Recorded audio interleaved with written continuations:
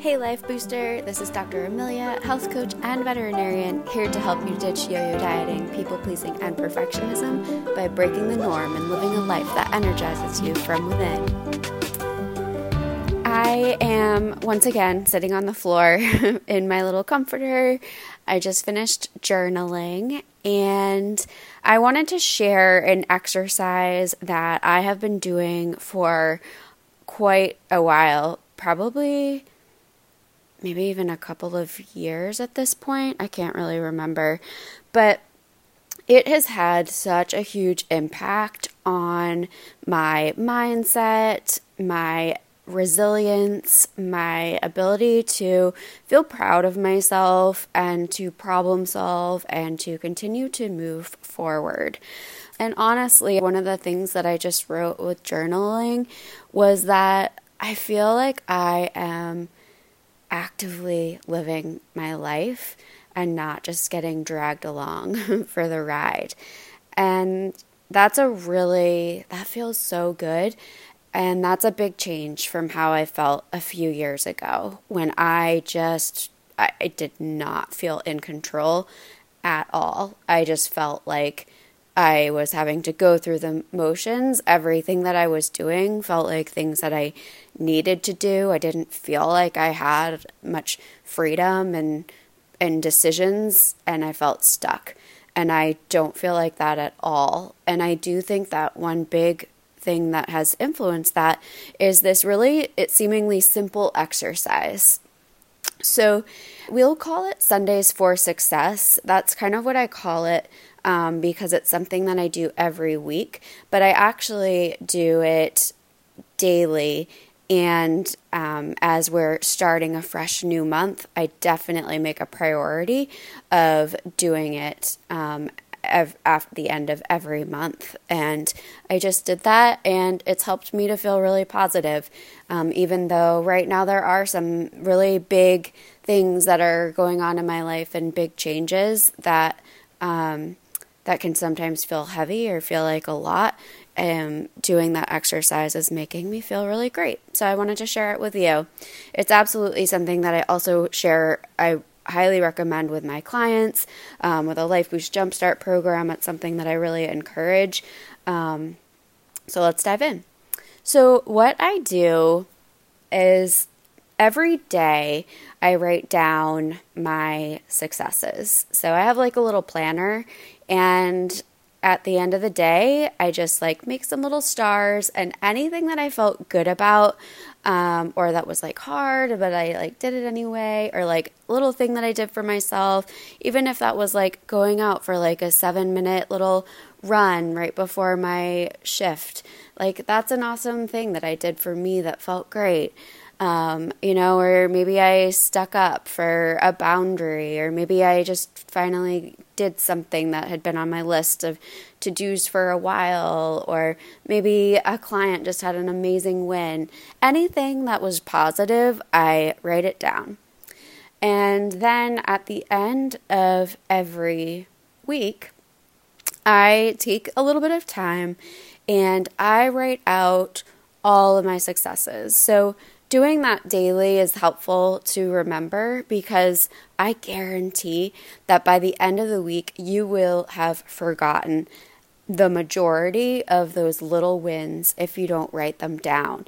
And so it's a really fun exercise for me at the end of the week just to be oh yeah, that was really cool. Or look how many times I went out for a walk, or went for this little run. That was a really awesome thing that I did for me. Or, oh, that was a really great connection that I had with a friend, or a new acquaintance. And it's a fun way to reflect on the week in a really positive way. And it makes me feel good too. So this past week was a tough week in a lot of ways. And yet this helped me to really see the positives. So I write out all of them. And then after that, I write any challenges. And that's helpful for me to take some time to think about like, why was that something that was hard? You know, with my brain, a lot of the times there will be, maybe I'm feeling really distracted. You know, maybe I have been having a hard time with like not just like looking at my phone a lot, especially at night. You know, maybe I wasn't going to bed as early as I could have because I was just like on social media. That's always something that I struggle with, in part because I love to connect with you on social media. That brings me joy, but when it's hard to kind of sometimes draw that line and create that boundary, and it's something that I'm always revisiting and figuring out what feels best for me in this time. So I write out the challenges, and I strongly recommend writing your successes first because it helps me to look at the challenges already feeling like pretty positive or proud and good.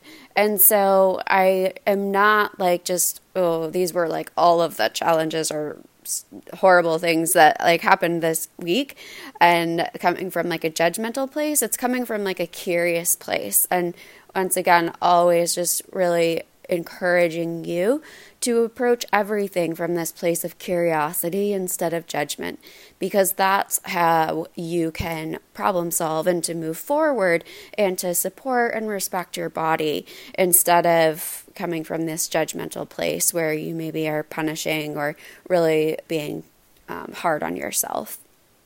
So after I write down some of the challenges, that's when I write my new focus.